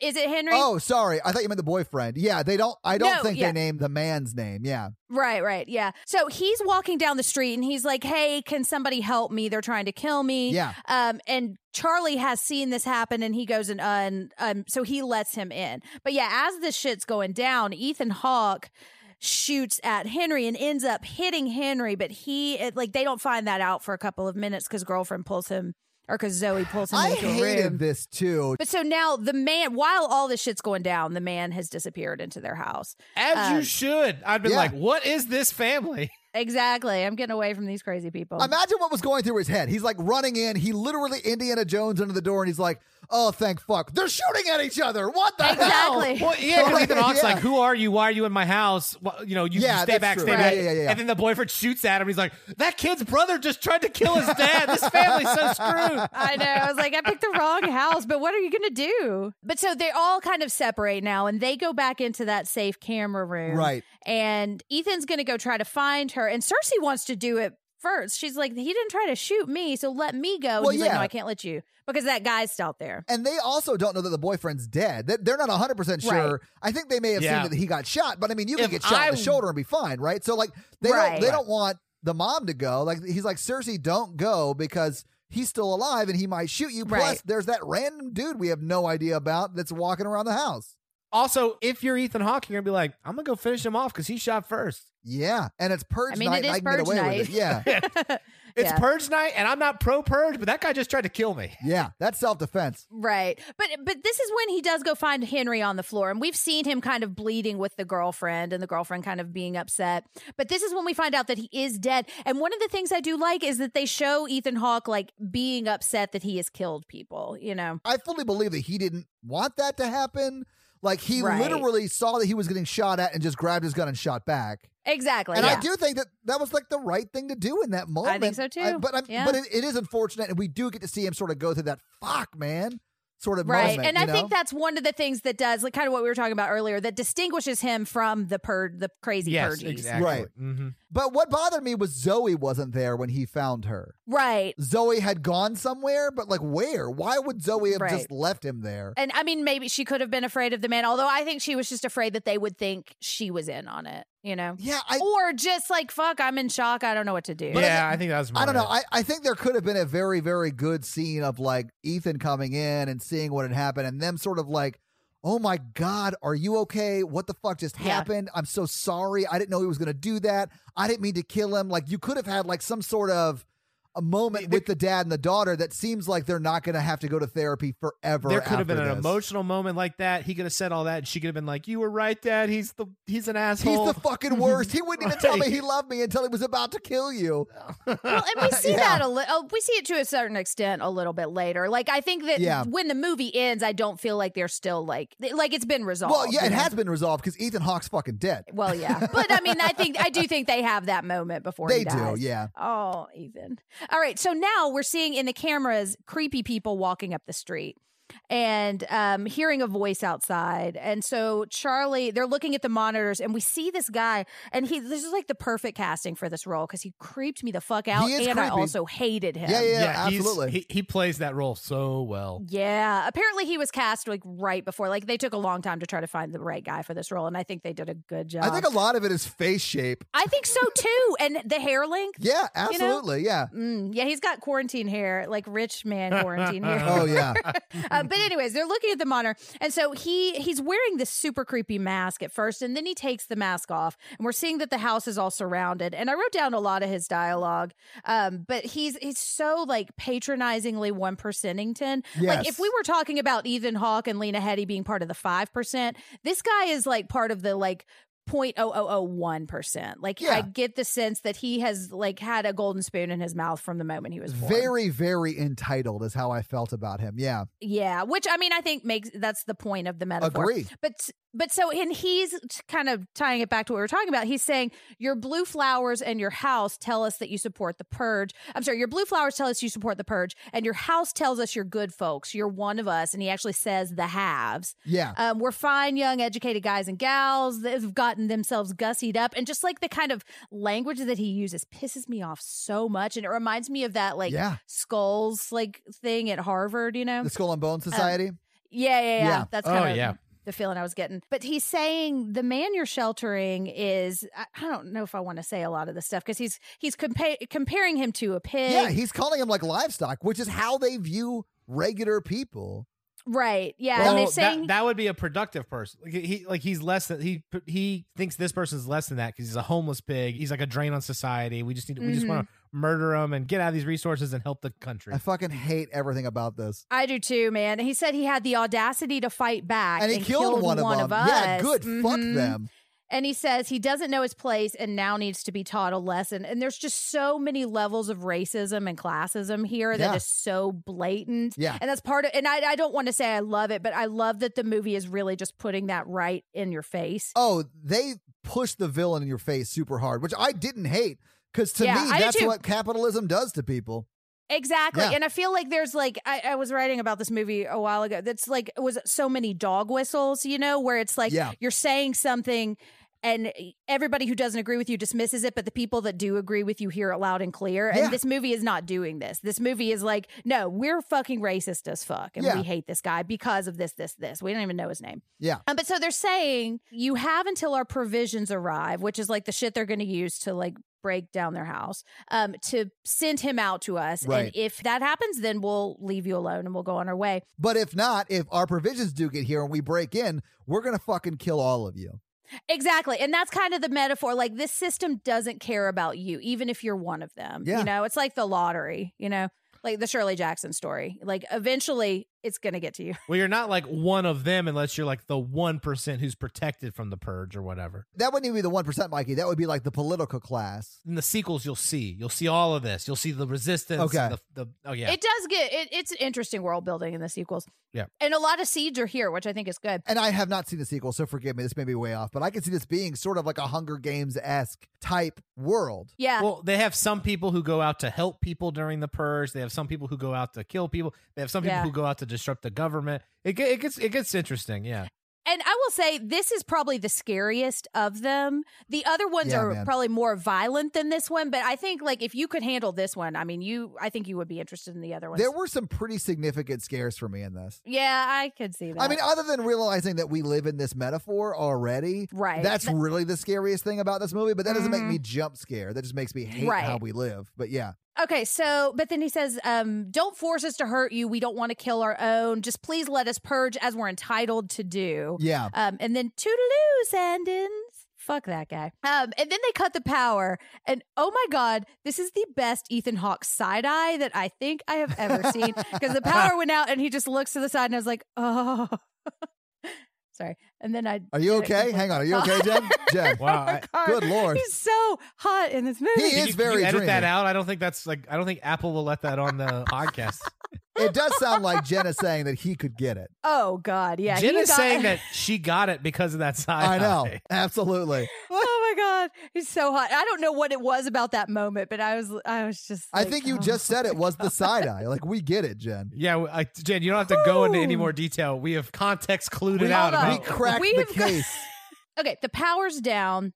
And they're in their room, and she's like, well, they can't get in, so we're safe. So we just have to stay away from that guy. And this is when we find out that, not so much, because what Ethan Hawke's security systems are based on is the threat of force rather than actual force. Well, no, he was like, look, we have steel barriers on all our windows and doors, but like, it's not impenetrable, which makes sense. It's not Fort Knox or whatever. Nothing's impenetrable. Well, right, which I think is good to say. But, I mean, he sold these as if they were impenetrable, which I think is part of the problem and why Grace Neighbor has a good reason to be mad at him, because how much money did he make on just like putting steel barricades in front of doors, you know? But what he says is it's not built for worst case scenarios like the fucking Purge. What is a worst case scenario if it's not the Purge? Well, no, the worst case scenario is like people coming with specialized tools and equipment to tear down wall. Like in the Purge, you just think like riots. And stuff. No. This is like a targeted attack. All of that is a realistic expectation for the Purge. But he says things like this aren't supposed to happen in our neighborhood. Now, he does say and that. It's like, Mm-hmm. It's like putting a security system sign in your yard without actually getting the security system. And I'm not saying that's wrong. I'm just saying like that would be like selling the social security system, but only installing the sign in front of your house. You know, like you're billing it as protection for this thing that you can't actually provide. All right. So they're making their plan. And so Lena Headey was like, well, fuck, like, so that now they can get in and like kill they us all? absolutely can. Which is the problem with Purge. And I think that's another thing that I like about this movie is he has said like we have enough money to protect ourselves, but what we find out is that protection isn't real. And it doesn't matter how much money you throw into the system. If you turn against the system doesn't give a fuck about you. You may not turn against the system, and it still may turn on you. Exactly. Yeah, you could do everything right. And because it's a fucking fucked up system, it still is going to eventually turn on you. Because they publicly support the Purge, and it has still come to their door. Mm-hmm. So their plan now is to find the man that's come in, and they're just going to give him what they want. That kid killed his whole family. If that kid didn't let him in, it would have been fine. Charlie is the reason Ethan Hawke dies. Yep. Yeah, because Charlie is now saying, but yeah, if we take him out, like they're going to kill him. And then Ethan Hawke's like, yeah, but they'll kill us too, you know? This part reminded me a lot of Sinister. And I wonder if this is starting where some of the jump scares started for you, Todd. It is, yeah. Yeah, because he's walking through the house with a gun and a flashlight, and we're seeing blood on the walls. Cersei's looking too, and we're hearing like voices, like creepy voices from outside with like the Manson family cult. I did love Cersei walking into the house because she has two pistols. She has dual wielding pistols. But I was mad, and I sort of get it with, you know, what happens at the end, why we never get to see her be like a badass. Yeah. But I really wanted to see her be a badass. Dude. And they don't really set it up like she's about to be here, but they do later. Although it doesn't fit with her character. Right. With the way it ends, I get it. But I really wanted that. So now we see Timmy Cam is moving around the dark house, and that's when that baby tank. Baby tank, yeah. Hashtag baby tank. So he sees the man, and he's hiding behind the couch. Because that's a great place to hide. I mean, it's dark. He doesn't know the layout of the house. Like, you know, he's at a disadvantage here. And I did think that this was insane. Like, we're supposed to assume that he can't see Baby Tank rolling up on him, but Baby Tank has one red eye. And in a dark room, that's all you'd see. Right. But anyway, so Baby Tank rolls up on him and he like flashes his brights at him. And then I guess through the power of fuckery, he just like oh, I should follow Baby Tank. Yeah, well, Baby Tank was programmed to love. So he and communicate. But yeah, so he figures out, and I guess it's like flashing and then moving back a little bit and flashing and moving back a little bit. Yeah. So he's like, okay, dude, you can follow me. So he goes into Charlie's secret closet. We did see that he also grabbed a knife from the kitchen, which is smart. Yes. But Circe is also sort of like right behind him, doesn't know she is close to him. Right. But she goes into Charlie's room and he's in there and like she's looking around for him and she moves the closet. There's like that whole back and forth of, is she going to find him? We're like, thank God she didn't find him, right? Right, yeah. Because either he'd die or she'd die, right? Mm-hmm. Just from a protection on both sides, right? Exactly, yeah. Because I don't think he wants to hurt anybody. He just doesn't want to I don't die. think she does either, really. Exactly, yeah. But anyway, so then we see Baby Tank sort of rolling around, and the first little jump scare was the sister popping in front of Baby Tank. Right. And that wasn't a super jump scare, but it sort of set up some stuff that's about to come. It did, yeah. And she's like, okay, stay where you are, stay safe. I'm going to go to your secret hiding spot. Right. Which is the worst idea ever because we know that he's there. Right. But before that happens, the man wants to have another word with Ethan Hawke. Yeah, we may have to call the guy at the front door something other than the man. I called him blonde asshole. Let's call him Eric Trump. I don't want to get sued, but yeah. Yeah. Bobo Eric Trump at the front door is now wanting to talk to Ethan Hawke. And he's asking, hey, why haven't you sent this guy out? And he's like, because I fucking have you seen how big my house is? He's hiding. We haven't found him. And I'm trying to find him. Yeah. But Ethan Hawke is like, and my son let him in. This is just a misunderstanding. And the guy has this moment where he's like laughing, but then he's like, I don't fucking care. I still want you to get this guy out or I'm going to come in and kill all of you. Yeah. But this is when the friend comes up and he's like screaming in the face and the guy just doesn't even look and just shoots him. And he's like, that guy was my friend and you are not. So imagine what's going to happen to you and we will get in. I can get whatever I want. I can do. It's just this entitlement bullshit all over the place. Yeah, what I fucking hated about that, again, and this is why the Purge doesn't work in actuality, but the metaphor is great. You would not shoot your friend because he's loud. Like, God, I hope not. I don't like loud noises, guys. Jin would shoot me without looking so many times. I know. So, but like, what is this guy's moral code? Is it like he hates the homeless and the loud? Like, none of that like really makes sense in reality. I think he just hates everybody, and because who he really hates is himself. Is himself and his dad, probably. Right. Yeah. He has a micro penis. But I also like I wondered what these guys are like on other days, because I do think there's probably an element of them just kind of amping themselves up and it's purge night and I'm just going all ham all over the place and like not thinking through anything. And we'll kind of get into this a little bit at the very end with how this all wraps up. But yeah, I mean, you do still have to go back to your life. And another one of my fun facts early, one of the people that was making this movie said half the people who watch this think it's a cautionary tale and the other half watch this and think it's a really good idea. And like, I think what we're saying is if you're one of those second half, like this doesn't work. You think this is going to like release all of your tension. And no, it doesn't, because you still have to live in the world the next day. Yeah. What you need is therapy. Exactly. And so now, meanwhile, Ethan is still looking around and we go back to Max's room and we find out that Zoe did make it to the closet and now the man has her and is holding a gun to her head. Yes. He says, I don't want to hurt any of you. I'll let her go when the purge is over.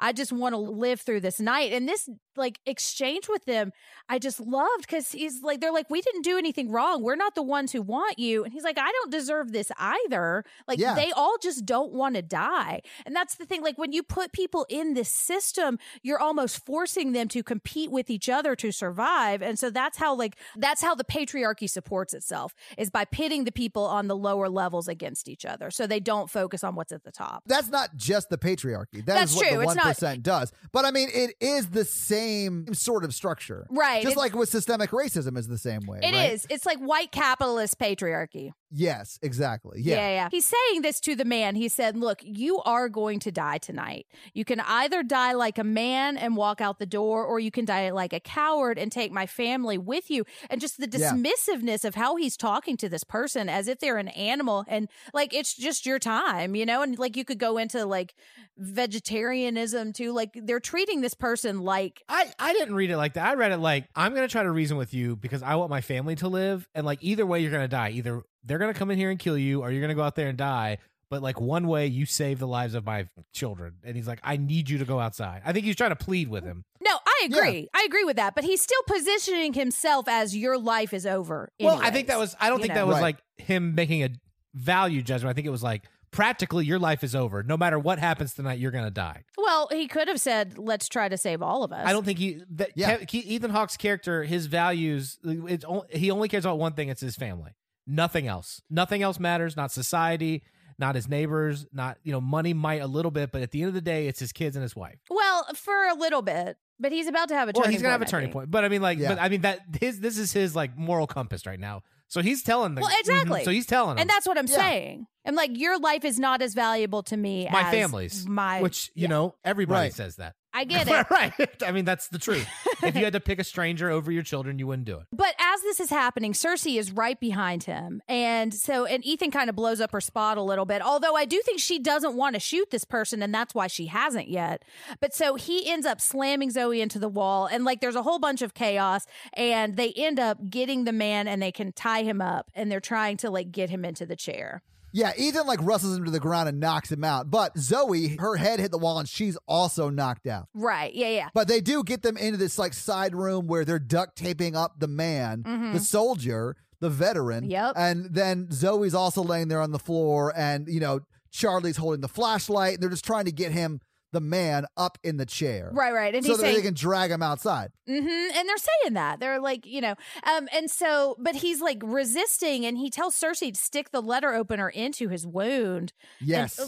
And she doesn't want to do it, but she does. And I mean, again, there's just such complex motivations and it just goes back to the system that is not designed to protect either of these groups, Yeah, but one of those groups is actively propping them up. Right. They're actively propping that system up. Right, exactly. And so, this is what happens. So they finally get him into the chair and I just hated how he says, like, you're making this so much harder than it has to be. Like, this fucking hated diminishing the way they're talking. Like, you're making your murder much more difficult than it needs to be. Exactly. In my opinion. Oh, Mikey. I think he was dehumanizing him to make it easier on him to be able to give him up. Oh, totally agree. Absolutely. Yeah. I mean, like, I don't think he is inhuman. I'm just thinking he is very practical. He's like, I've got to save my family.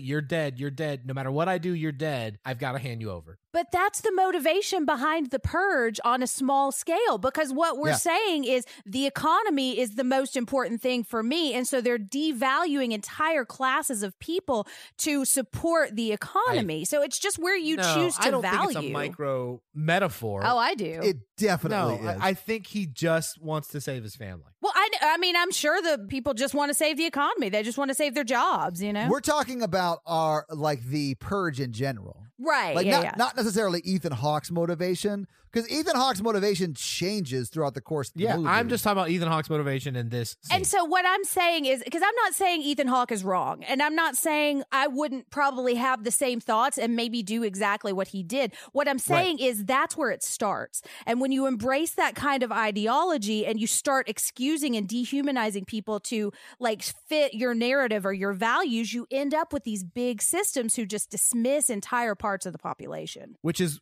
what we have done to each other's parties in America, which is why there's such a divide. And I think 10 years ago, yes. Mm-hmm. But one side of the political spectrum is unwilling to have an actual conversation about yes. And that's where the system is breaking down. They will only have bad faith arguments. Yes. They won't have fact-based arguments. Yeah. But not every single person in that political spectrum is like that. True, but they are propping up a system that is doing that, and that is in the pocket of Russia, and that is fucking breaking down society to a racist fucking us against each other level. But so fuck them and fuck everyone who supports them. But there's a lot of never Trump people who like buying political ads against him and things like that. Yeah, and those are people who are fighting the system from within, which I'm all about.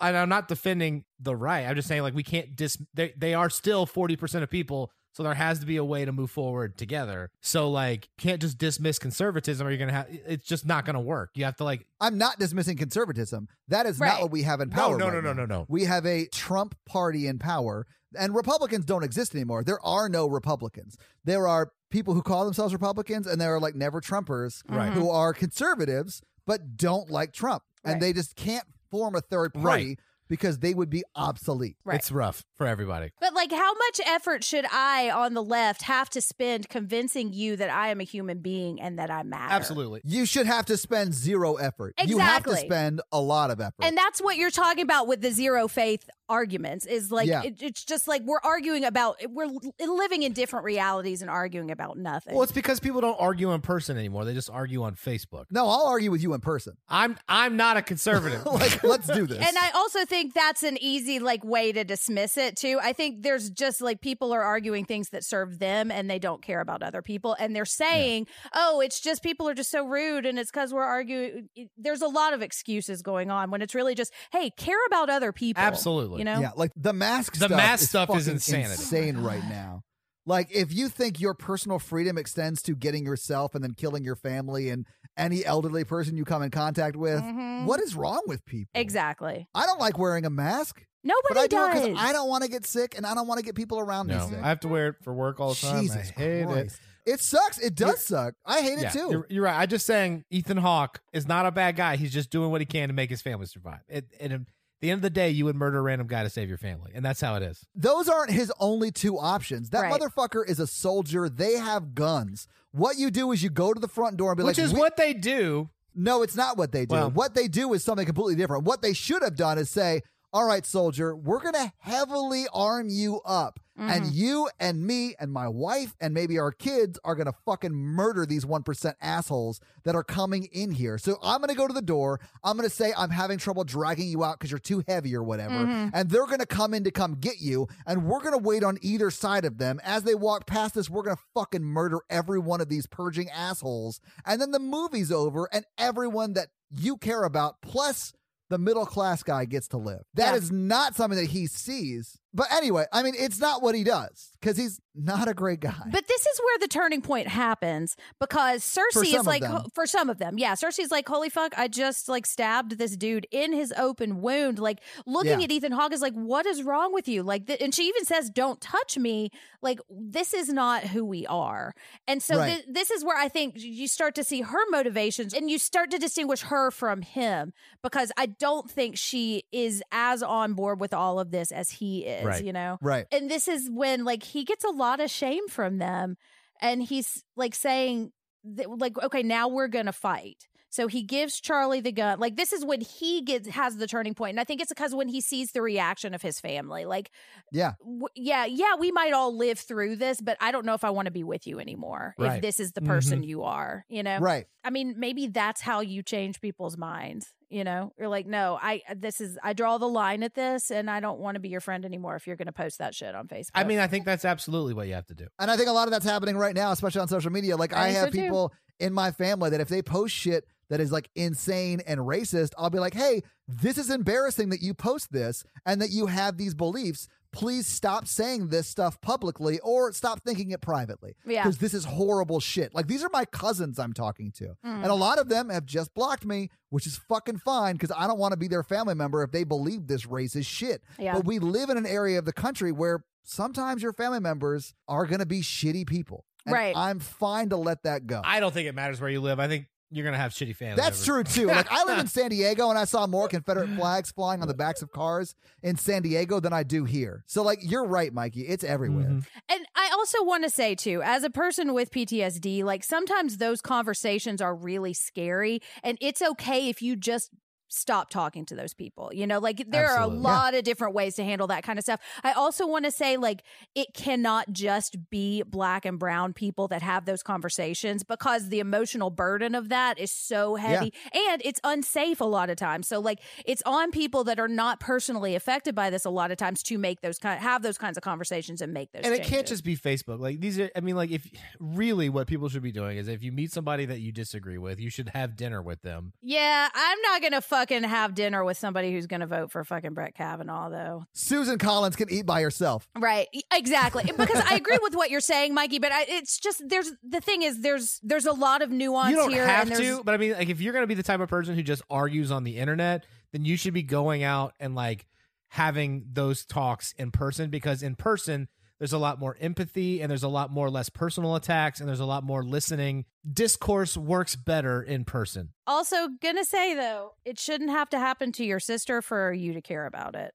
And that's why I don't like Ethan Hawke in this movie. And I feel like the main characters in this movie are not good people because they publicly support the Purge until the Purge comes to their door and they're like, oh, wait, this might actually be a bad thing. Oh, now that it affects me. No shit. Yeah. Right. Yeah. And that's what bothers me most. Yeah. And that's, just as somebody who's currently dealing with a lot of that bullshit, like, it's so frustrating to me that is what it takes to get you to care about other people. And I understand, like, you just don't see out of your bubble, but it's still just fucking frustrating. And it feels like the burden is so much on the people that are affected by it every day. And we have to, like, coddle these people that are saying all this terrible shit all the time. And, like, no, I'm not going to fucking code my words anymore. Like, racism is bad, and I shouldn't have to say it in a way that makes you feel comfortable for me to be able to say it, you know? You shouldn't have to say it at all, Jen. Exactly. See, I guess I view Ethan Hawke's family as they weren't supporting the Purge. They were just praying to God they never got involved with anything real, and it came crashing through their house. And I think that's the point of the movie. I think he was fully aware that at any time this could happen. He just wanted to keep as much distance and pretend it didn't happen as much as possible. And I think that's the overall point of the movie is that you can't. Right. All right. So now Charlie has a gun and he's going down into the basement and Ethan Hawke and Cersei are going to fight. And so they both have guns and he's like explaining what to do. An asshole blonde guy is saying, okay, your time is essentially up. And that motherfucker and his big words that just make me hate him so much. And big words are great, but just the way, like, whoever wrote the script for this did a fantastic job writing his lines. Agree. Anyways, but this is when he's saying he exists only for our needs and to purge and let the killing commence. And so now they're ripping the barricades off the house. Yeah. And this is when I wrote down, why wouldn't they untie the man and say, hey, help us. Can you help us out? This is the part that doesn't make any sense to me. This is when the movie breaks down completely.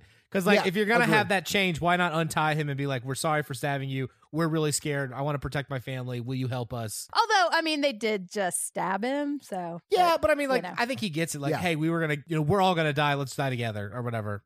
Oh, yeah. And because one thing we forgot to say is while he's sitting in the chair, he's like, I get it. Just push me out there. Save your family. Everyone in that scene literally has a reverse of position. So the guy who's been hiding, trying not to die, is like, you know what? I get it. Just send me out there. I get it. Right. And then everyone in the family is like, I guess Charlie still has been anti-Purge the whole time. Mm-hmm. But everyone else is like, no, let's fucking fight. Right. And let's save ourselves, but by fighting and ending this, you know? So that was an interesting scene. It was. So now the blonde guy is in the house and they're all starting to break in. And this is the part that I think I like the most about the movie because it's just very tense and creepy. All right. So a bunch of them are coming into the house and they've got, like, this is when the girl's skipping down the hall with like a bunch of knives and her creepy mask. Charlie's in the basement. The door's open and then there's a guy right there. And I wrote all the jump scare stuff in all caps so that I would remember. Did this part get you, Todd? Fuck yes. It fucking scared the shit out of me, man. Yeah. So Charlie has a gun, but he's like 12 or 13 and like probably doesn't know what to do.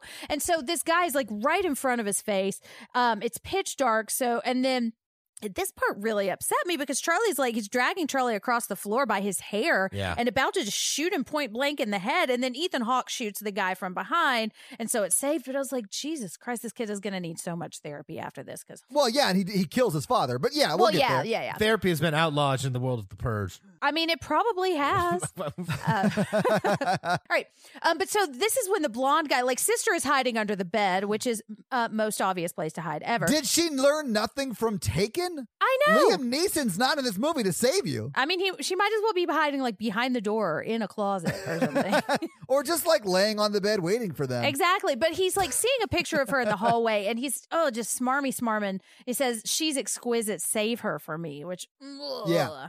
But his assholeness saves her in that moment because the guy who's about to find her walks away. And then Cersei is in the hallway and some guy just kind of peers into the window with that creepy mask. And it's so creepy. And a lot of this is happening at the same time. And I'm trying to kind of keep it straight. It's just like cut back and forth. It is. And it's awesome. And I love it because the whole house is dark. It's got that sinister vibe. Everybody's walking around with flashlights and guns and creepy masks. This is one of the reasons I don't like the 1% purgers is because all the guys have guns and they're sort of badass with their guns. Mm-hmm. All the female 1% purgers are just like skipping around with knives and axes. Women can't own guns in this world. It just made me so mad. Like, if I was a girl in this world, I'd want a gun and I wouldn't be skipping around a house. I'd be like trying to kill people, I guess. Well, according to the 1%, your place is in the kitchen.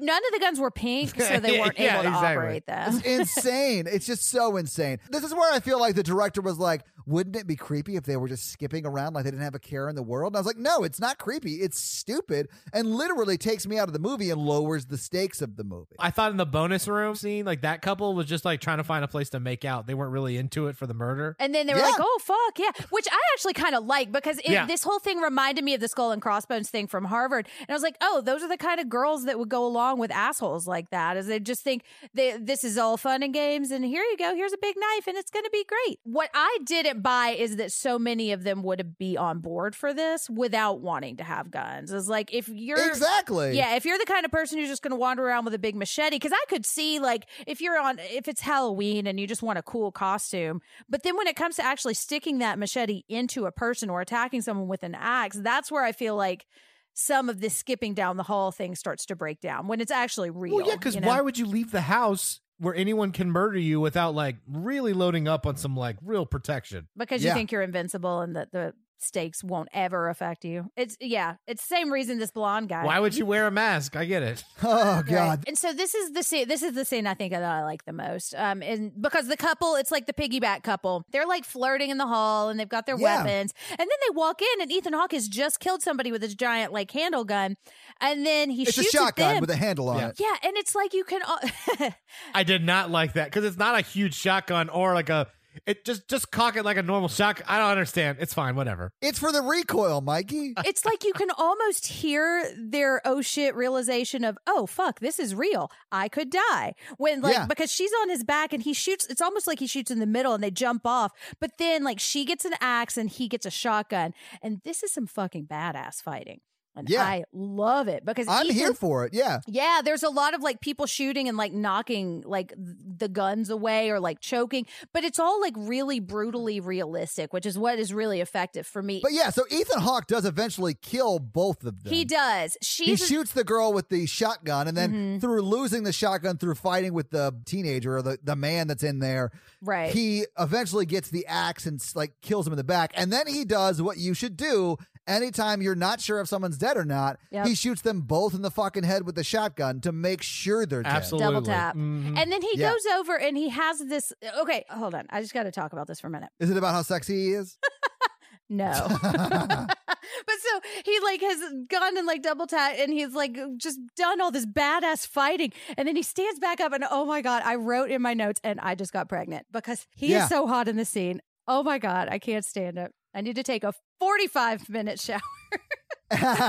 And he's like 50 years old when they filmed this. Oh my God. And he looks amazing. Let's just say he doesn't even need a sweater. Okay. He is sweater exempt. He is, yes. That is honestly the highest praise you can get from Jennifer. I'm still questioning why him like killing 9 people is like what really gets her going, you know? She likes a man that can protect her. Yeah. I mean, although I do feel like I could probably fend for myself, but oh my God. No, it's just something, it's just hot. It's so hot. You'd shave your head and kill those teens. I totally would. Yeah. Absolutely. But it is terrible that he's killed these people. And he walks over to the girl and I think he sees the girl now that her mask is off. And I liked this moment because he's like, fuck, like there's this like moment of humanization. Like she was a real person too, even though she was totally evil. And I'm not saying he did anything wrong, but like the emotional weight of killing someone, even when it's in self-defense or even when it's defending your family, for somebody who has emotions and is not a psychopath is going to weigh on you. It's still going to fuck you up. Yeah. Exactly. And that's one thing I think this movie shows well. I just want to say, I don't think it's hot that he killed those people. I think he is hot. Hot take. And he just happened to have killed people. Exactly. So everything is, the day has been saved and everybody's happy and it's great. Oh, not so fast, because now Mr. Blonde Asshole is there and just stabs him in the stomach with this gigantic hunting knife. It's like a foot-long machete. And it goes all it's the insane. way. Yeah. It does. Oh, yeah. Yeah, there's no way he's not dead. So as this is, he's like standing over him with his knife like inside him and he's saying, like I wrote a lot of this down too because I thought it was interesting. He said, your soul has been cleansed. You've purged. Because, I mean, you could look at it as he just killed a bunch of people too, although it was not the same situation. But he says, was his life really worth yours or the lives of your families? Right. Which kind of goes back to everything we've been talking about. Right. And then he's like, thank you for this unforgettable purge. Well, then he kisses him on the forehead. This villain is so creepy. He's a true sociopath. Like, he is insane. Yeah. You start to see, like, people closing in on the teens that are still outside, the 1% shitbag teen purgers. Yes. And they start killing those kids. Mm-hmm. So I was like, what the fuck is happening? Who's killing the purgers, right? And what we're going to find out, well, we're going to find that out in a minute. So, and this part really bothered me too. Cersei has a gun, but there's a masked girl. And so a masked girl and a guy get her and they're like dragging her down the hall and like tickling her and fucking with her. Yeah. And about to stab her with this gigantic knife. And I just love Lena Headey in this role because I think I really believe how terrified she is. And like, she's amazing. Like, they don't see you as a human being anymore. Like, when she was tickling her, I was like, how terrifying would that be to know that they are entertaining themselves with my death, you know? Yeah. But so then they get shot before they can kill her. And we find out that it was the neighbors that shot them. And so, hooray, the day is saved, right? And so the family gets back together and they're all bleeding. And they're all like, oh my God, Dad's going to die. And Charlie, this is definitely your fault. Yeah. But they don't say, like, they're nice. But it is a sad scene. Yeah. Yeah. But it is, and so Ethan Hawke does die. And there's this, like, this thing that had happened earlier where he has a vital sign watch and, like, you just hear his heart stop. And it's really sad. Yeah. Yeah, it is. Blonde asshole walks up and he's like, thank you for your sacrifice. Blessed be America. And he's about to shoot them all. And then he gets shot a bunch of times. And that's when we find out that it was the neighbors that shot. Right. Were there too. Yeah. And then Cersei is like, oh my God, thank you for saving us. And then the blonde lady, who was like the catty lady from before, no blinker lady. Yeah, we didn't save you from them. We saved you for ourselves. Right. Don't thank us too soon because you're ours, not theirs. And so they drag Ethan away because he's dead. And this, oh God, this disturbed me so much. They're tying them all up. And she's like, please just like, don't hurt my fucking kids. And they're like screaming in each other's faces. Kill me. Let my kids go. Yeah. I just want to hold my kids while they die. Oh my God, it really upset me. And asking why they're doing this. And this is when her whole greed motivation comes out. And she said, like, she has to do this. This is what this night is all about. And I could see her, like, if she is fully bought into this, this is how I can get rid of these feelings of jealousy. Like, these feelings of jealousy are making me, they're ruining my life when it's not just like just dealing with your emotions. That's what you need to deal with your shit. Exactly. And killing these people. Her so much. I mean, you're supposed to. I'm not mad at the movie for that. But so it's time for them to do their duty as Americans. They all get their knives out and they're like, all right, well, whose turn is it? And that was another thing that disturbed me was like the mundanity of them killing these people. And then we get Timmy Cam walking by Baby Tank distracts so that the man is able to shoot one guy, punch another guy, and grab Grace, who's the unblinking neighbor, and put a gun to their head. And so he has saved the day. And he says, put all your weapons down. And they're all just staring at each other. And I really liked this part of the movie because it's terrible neighbors with no weapons and him with the gun and his family. And they're all facing each other. And he says, it's your call. And she says, no. She says, no, we're not killing. Like, we're going to play the rest of this night out in peace, which that's what I would want to hope that I would do. I'd probably murder the neighbors. I'm gonna be honest with y'all. Well, and that's the thing. Like, or at least shoot them all in the legs. I mean, I just, like. But so she says she chooses not to, and that's like, it might cost me my life, but this is what I believe is the right thing to do. And I understand why it's hard to say that sometimes, and it would be hard to give up your life and the life of your children. But like, there are times when I feel like if more people made moral stands, we would be in a better place right now. But so now they're all sitting around at this, and it's like the sun is coming up, and it's like this awkward table. It literally cuts from like deep in the night, right, to like 6:58 a.m. Right, and they're all sitting around a table like just chatting. Yeah, she's like, was the purge nice? And that one dude is like, yeah, it was nice dip, I guess. Yeah. And was then, the Purge party nice? Right. Yeah. And so then the kids are over there like mourning their dad. And as Cersei looks over, like blonde lady tries to grab her weapon and kill her one last time. I did love this part. I did too. Because he doesn't kill her. Like Cersei just fucks her nose up and like slams her head into the table like 3 times. Yeah. Yeah, exactly. And then almost immediately the sirens go off and she's like, fuck. Well, see you next year. I know. Yeah. And I think, and she says, now get the hell out of my house. And they just all walk away. And the man, he's and like, the soldier starts to leave. Yeah. The veteran. Yeah. Yeah. And they kind of have their like, thank you. Are you going to be okay? And then I remembered, oh, yeah, she stabbed him a bunch of times in his open wound. So, you know, it's not like they're like going to go have a heartfelt hug at this point. No. And she has other things to take care of. Like her husband's dead and their kids are grieving. Exactly. And she's got some shit to do. Yeah. He's probably like, I'm getting the fuck out of here. Your house is. There's like 30 bodies in your house. I got to get out of here. Exactly. But I did like there's a shot of her hands with blood on them. And I was like, okay, yeah. So she did the right thing in this one moment, but that doesn't let her off the hook, you know? Right. And then they all stand in the doorway and Charlie watches the man walk away and there are just tons of sirens and they all stand in the door. And then we start getting reports from around the country saying like new founding fathers released a statement saying this was the most successful purge yet, which of course they're going to fucking say. And they say people have gathered in Times Square. All the people who were purging, holding a vigil, thanking everyone who was killed tonight for their sacrifice. And that is just so fucked up. And I think goes into that narrative of you have to believe this cult mentality to go along with something like this in the first place. I mean, that is what it takes to not wear a mask. That part really reminded me of the coronavirus stuff with like sacrificing people for the economy. So are they going to straight up have a vigil what's like these people died so the economy could recover? Like that's so fucked. I don't think they'd ever do that. Do you think they wouldn't do it? They might do it. I think that would mean admitting how many people actually did die. I think they're much too selfish to do that. I don't because then they would have to face what they're actually doing and not what they're lying to themselves about what they're doing. Right. Because they want to say it's a scam. It's not actually happening. The government or whatever is making it up and it's not a real thing. Yeah. Well, like I said, individuals say that to themselves because it's way easier to believe that, which is a propaganda being kind of sold to them than thinking I'm a selfish person and I'm killing people. I mean, honestly, everyone whose family has died of a coronavirus death should be able to sue Fox News for downplaying the severity of it because they literally have deaths on their hands. They do. There's data to back that up. Look at Herman Cain. He tweeted about not having to wear a mask because it's American, blah, blah, blah, blah.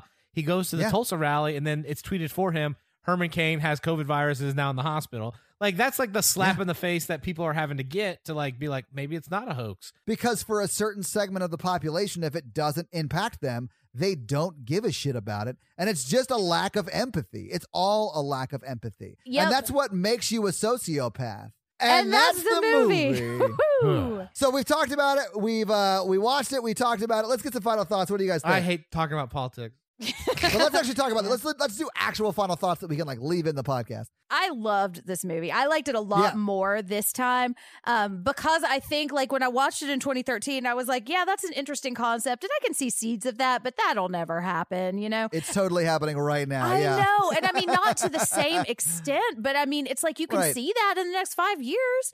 I would say it is to the same extent. It's just not as overt. Yeah, that's what I mean. It's not as blatant and in your face, which means it's not as provable to people who are not going to be convinced that it's happening. Instead of waging actual warfare on your brothers and sisters and neighbors, you're waging biological warfare by like not wearing a mask. Right. This is the non-dog whistle version of what is happening right now. Yes. I grew up, I spent a lot of time in the South and like a lot of people Me too. think they're empathetic and they just don't vote that way. Yep. And they vote against their interests because of single issue But votes. if they saw someone who needed help, they usually help them. They just don't vote that way. I know a lot of really great conservatives in the South. Right. Yeah. Well, and because like it benefits them in a lot of ways. Like, yes, they might be voting against their own interests in some ways, but like the immediate tangible right now is that it helps keep me at the top of this chain. But her emails, you know, that's the thing I'm going to latch on to allow me to vote for this racist asshole. And I think I related a lot with Ethan Hawke because I feel trapped where like I can't really speak my mind. And I mean, I could, but I would lose a lot of the good parts of my life. And I grew up like that. Like I went to school in Mississippi a lot. I have my personal beliefs, which are very liberal and to the left, and then I have to like survive society to make it through, because I also like being liked, which is like a problem I have. It's a personal problem. Right. Well, yeah, and I have that too. And I think we're just kind of getting to a point, and I don't know if maybe I just feel this sooner, but like we're comparing like our comfort in our social situations with people literally getting killed and getting raped. Absolutely. Because of these systemic changes. And that's the thing, like a lot of us don't have the luxury of just pretend like going along. Oh, we have to, I really liked the movie. I really related to Ethan Hawke's character because I couldn't speak out about my own political beliefs for a long time in my family and where I went to school and all of that stuff. I would say if a family member doesn't think people deserve equal rights or that, the poor aren't worth saving on some level, they should not be my family anymore. And I'm fine to tell them that. Like, that's just how I feel about it. And I understand that that's hard for some people to grasp, but I don't care what my family member thinks about me. If they think that they are better than people, or that it's okay to hold racist beliefs, or that the poor people should be just, dealt with and just pushed off to the side, or the homeless people are fine to just stay homeless and die on the streets, then they're not a member of my family. It's hard. That's hard. It is hard. I agree. I mean, but I really like this movie. As a movie, it doesn't work great because The Purge really couldn't happen in any real systematic way. It doesn't work as a movie, but it works great as a metaphor. And I think now more than it was in 2013, is a great jumping off point to talk about some really heavy shit like we talked about today. Yeah, I think so too. Yeah, this is definitely a Jen movie. I think it's a Todd movie. Yeah. I fucking love Jenning all over this movie because I love just blowing up people's spots when they're being racist or classist or whatever. Oh, yeah. And this movie really allows you to have those conversations, which I think is interesting. Todd, so I will say, I think you will like the next three, or at least find them interesting. I really want to see them. Like, watching this movie made me really want to watch the next ones. Like, I'm really excited to watch them because I really want like the story, the middle class allegories to like blow up the 1%. But let's talk box office. Let's do. So, what do you guys think the budget for this movie was? $15 million. $5 million. Okay. The budget was $3 million. Oh. Boom. Yeah, Blumhouse is lots of times real low budget. Right. And you also said that Ethan Hawke, who would arguably be the biggest paid actor in this movie, did it for scale. Yeah. And got, I guess, like points on the back end or something. And I think I'm saying worked for scale right. I'm not exactly sure. I honestly don't know either, so I'm not going to hold you accountable. But yeah. Right. Yeah. So if you do know what that means, then tell us. But yeah, so what he did was he took a much smaller paycheck for getting a percentage of how much the movie makes, rather than taking a big lump sum to do the movie and then not benefit from I know because Natalie's an actress and she does stuff at scale. That is like, it's what SAG has dictated and like negotiated, because they actually have one of the last unions in the world, has negotiated as like someone's day rate. So if he did it for that, he got paid like a very, very low for him day rate. It's still good money, but it's very, very low for him. So are you saying he would get paid what everyone else on the set would have gotten paid for that rate, despite who he is? Yeah. So like, as a big name actress though, like I bet Lena Headey got a lot of money for this movie compared to what she like compared to scale. Yeah, so and I bet I'm not she sure got about paid that. a lot more. But again, it's sort of a gamble, because if he was taking points on the back end, he made a shitload of money, which we'll talk about. Because what do you guys think it made in its domestic opening, just the week it came out, which was June 7th, 2013? I do think I know this. I think it made like 80. This is just the weekend it came out, Mikey. Just that one weekend. 50. Okay, what do you think, Jen? And I think I know, so I'm going to guess 36. It's 34 million, so you were close. Yeah. I skimmed it, yeah.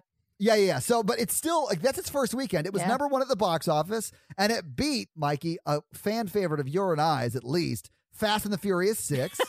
Which one was that one? Yeah, it was the one where they had family. Oh. It was a They family drink one. Coronas, I think. Fast and the Furious 6 was in its third week. So Now You See Me was the third movie out that week, and it was in its second week. And then the fourth movie out that week was The Internship, and it was its first week out. And then the movie Epic was closing out the top 5. This one beat all of them at $34 million. Domestically, in its total run, it made $64 million, and internationally, it made $26 million. Probably because in societies that have a strong social safety net, this message does not really resonate with those people. Yep. So it didn't do as well internationally, but it still made $91.2 million at the box office, and then made almost $13 million in DVD and Blu-ray sales, making a total of $104.2 million.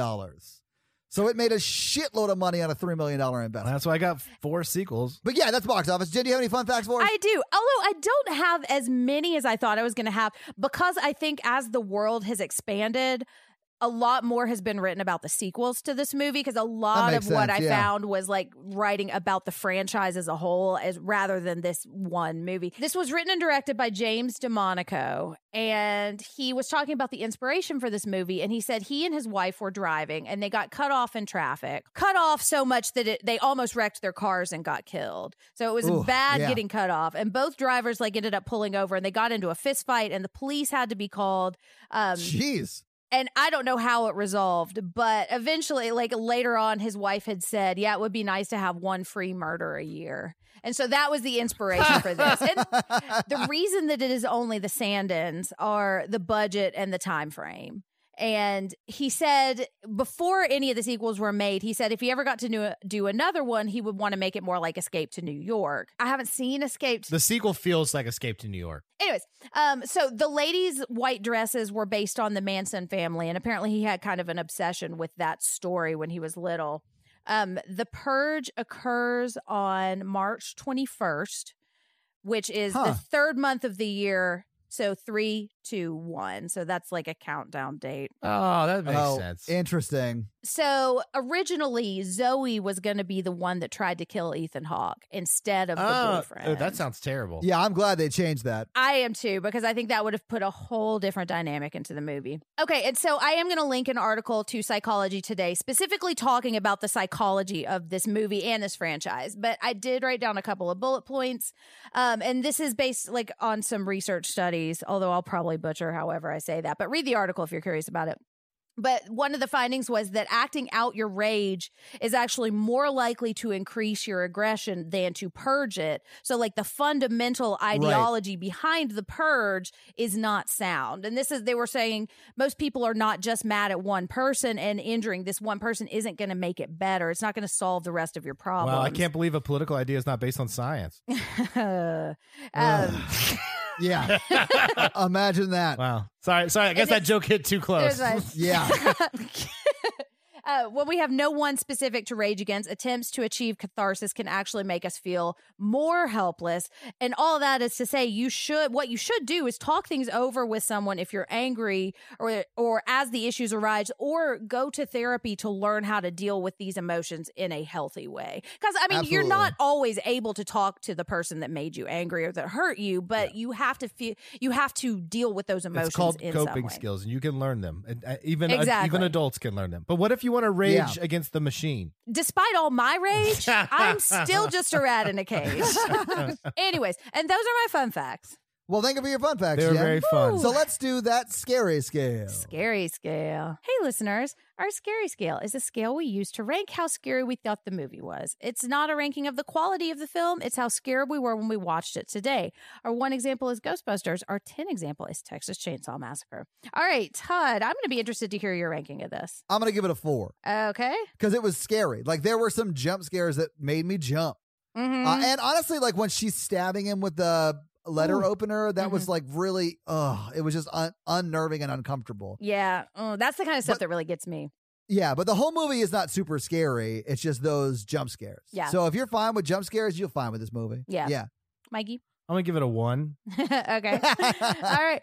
I think I'm going to give it a 5. Okay. And that tends to be how I experience being scared with these movies, because this one will stick with me, and it has, and the elements of this movie upset me, and it was scary to watch, and it was upsetting to put myself in the shoes of these characters. So yeah, I'm going to give it a 5. All right. And that's our scary scale. Yeah. So this week you guys made me watch The Purge. What are you guys making me watch next week? I'm really excited because next week we are watching Attack the Block. Oh, yeah. Yeah, I've seen this movie, but I don't remember a whole lot about it, so I'm really excited to revisit it. So yeah, Attack the Block for next week, starring John Boyega, who I love. Awesome. So guys, watch Attack the Block. And Mikey, do you have a review for us to read? While Mikey's looking up a review, let me tell you guys how you can have your review read in a podcast. And that is simply to leave us a 5-star review on Apple iTunes and leave us a little text so Mikey has something to read, and even leave an accent so we can have a little fun reading it. Ooh. Mikey, do you have one for us to read? I do. This is awesome. Pants under underpants. Pants underpants? No, pants. That's a lot of pants. Pants under underpants. Pants under underpants. Yes. It's the way Superman wears his underpants. I think that's probably right because he wants me to read this in my native Kryptonian accent. Well, what? I'm sorry. Wow. So it is Superman? Yes, that could be correct. Holy shit. Oh my God. Okay, go Okay, Mikey. so the title of this review is Quarantine Surrogate Friends. Aw. Let me see if I can do like a Marlon Brando here. I found this podcast a while back, and it was exactly what I was looking for. I am a horror aficionado. I love it. And my wife and friends are complete horror virgins. Hold on, I've got to put the next crystal in. Hold on. Oh, I love it. Holy shit. Okay, I can relate so much to this wonderful group of friends as Jen breaks down the deets, Mikey adds the heart, and the horror virgin Todd rounds it out with hilarious reactions. Oh, why, thank you. Whether they're laughing hysterically at House 2 or providing free therapy during The Shining, I have loved every moment of this show. Oh, thank you. You are wonderful people, and your chemistry is palpable. You are the perfect surrogate hangout with friends during these stressful quarantine times. And I hope you continue to grow and do this for years to come. I listen on Spotify and downloaded iTunes for the sole purpose of leaving you a 5-star review. Smiley face. I forgot for a minute that you were reading in an accent. 5 stars. Sound weird. It's been a while since I've seen the original Superman, so. Well, thank you so much for that awesome 5-star review. Pants under underpants. That's amazing. Thank you so much. And if you want your review read on the podcast, leave us a 5-star review. That's right. Yeah, it's just that easy. We are a member of the Consequence Podcast Network, so if you could do us a favor, check out their awesome shows like The Losers Club, Halloweenies, This Must Be the Gig, Kyle Meredith with The Assembly, and also check out their website, Consequence of Sound. And if you want to check out all of our shit, go to horrorvirgin.com. If you want to follow us on social, go to @horrorvirgin. If you want to follow us all individually, Jen is at Jen Ferratu, Mikey is at M Randolph24, and I am at Todd J Awesome. And if you can help financially support the show, please do, by going to patreon.com/horrorvirgin, where we have a lot of great levels and a lot of great things. We've recently been doing director's cuts of episodes that come out a day early and ad-free at the $5 and up level. So guys, it's a great way to get the episodes early and uncut. Like, we leave more in those than we do for the regular feed. So and just about that, like, I don't know if we'll do one for every single episode, but I do know we recorded a long time for this episode, and we're at 3 hours and 11 minutes right now. So there's more stuff in there. If you want to hear it, sign up for the Patreon. Yeah. But if you can't help financially support the show or simply don't want to, but you still want that awesome, sweet, daily free content, go to the Facebook group, which we link pretty much every week on social. So if you want to just check it out there, or go to our link tree in the bio of our Instagram, you'll see it there, guys. Well, guys, that's going to be it for us today. Thank you so much for joining us for The Purge. This was a heavy conversation, but I'm glad we had it. Yeah, it was. Me too. Yeah. So, and we want to hear what you think too. So please, like, leave us comments and let us know. But stay positive. Thank you for joining us. Stay positive. Don't attack each other. Yes. Oh yeah. Absolutely. Yeah. Don't purge. Your feelings. Don't make us purge the social media. The Facebook. Yeah. There we go. So thank you for joining us. I'm Jen. I'm Mikey. And I'm your horror virgin Todd, guys. Have a wonderful week. Bye. Mask nerds. Mask nerds. Hey, wear your masks, guys. Yes. Do it.